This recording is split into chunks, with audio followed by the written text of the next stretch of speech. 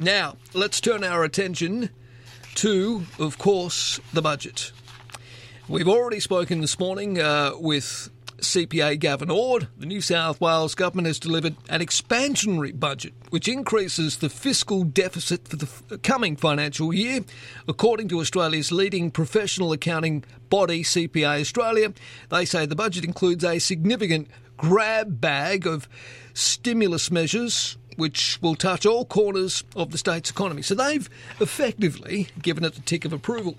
What about when it comes to social services? Let's have a chat with the CEO of New South Wales Council of Social Services, Joanna Quilty. Good morning to you, Joanna. Good morning there, Marcus. Thank you very much for your time. At first glance, what did you make of the budget yesterday?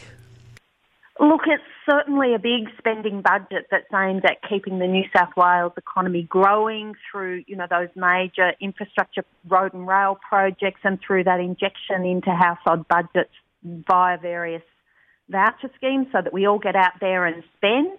In that sense, it's doing its job. I think where it really falls down, it doesn't sufficiently target those families who are really doing it tough.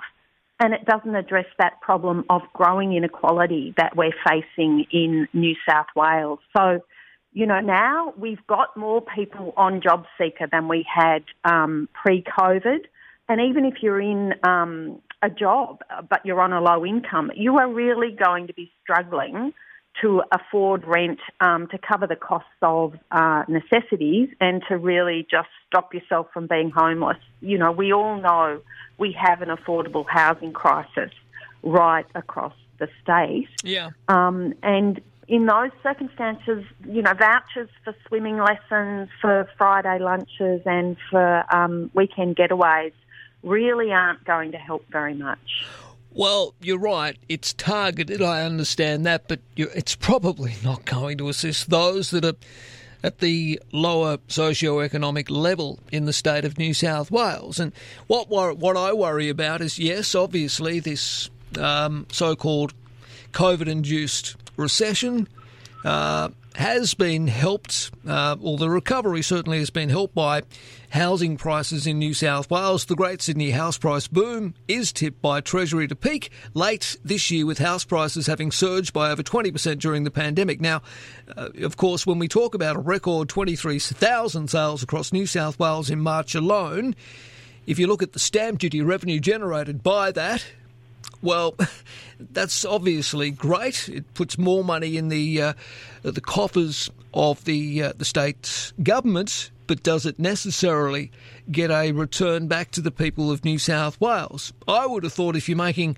a crap load of money in stamp duty, perhaps you might want to use some of that to build more social housing. But there's nothing in the budget on social housing here.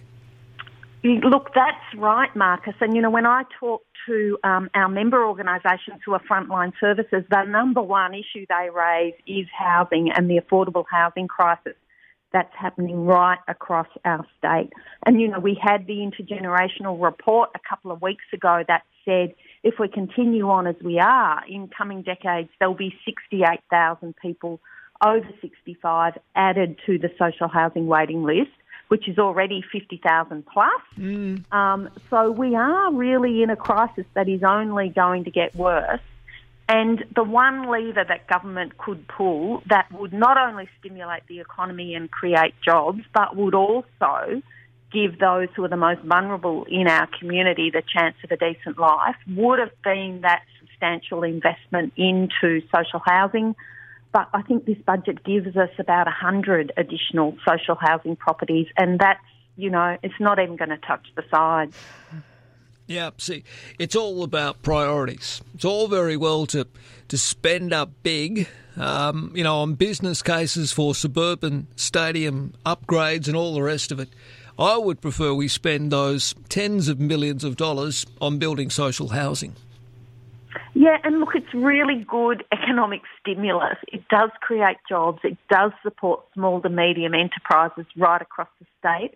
But it also addresses that problem of widening inequality, and it provides those who are really vulnerable, who are really at the margins, with the chance of a decent life. So, it ticks so many boxes. And when you've got a big spending budget and, as you say, all that increased revenue through stamp duty, to have invested some of that in social housing would have been fabulous.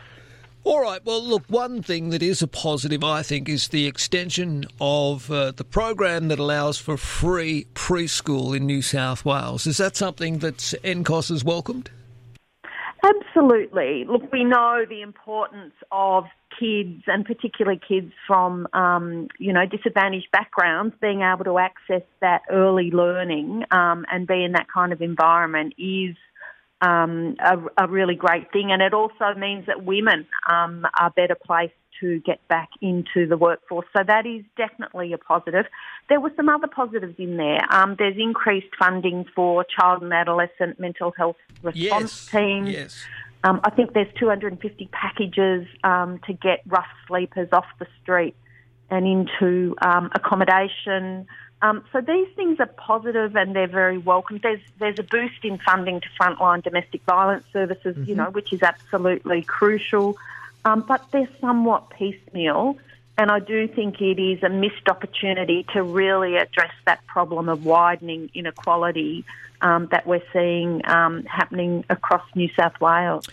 Yeah, well, you're right about the mental health services, and credit where it's due. The government is investing a record $10.9 billion over the next 4 years, including $2.6 this year alone for mental health services to continue important work that supports those in need across the state. Now, the Treasurer announced the funding is a part of the budget. This funding focuses on improving the lives of people living in New South Wales with mental illness by delivering better care both in hospitals and in the community by providing support for individuals, carers and the wider family.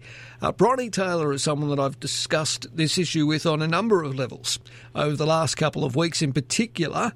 But look, it'll be good that there'll be safeguards and new adolescent mental health response teams in regional areas, including Griffith, that have suffered from an increase in particularly teenage suicides in the past few years.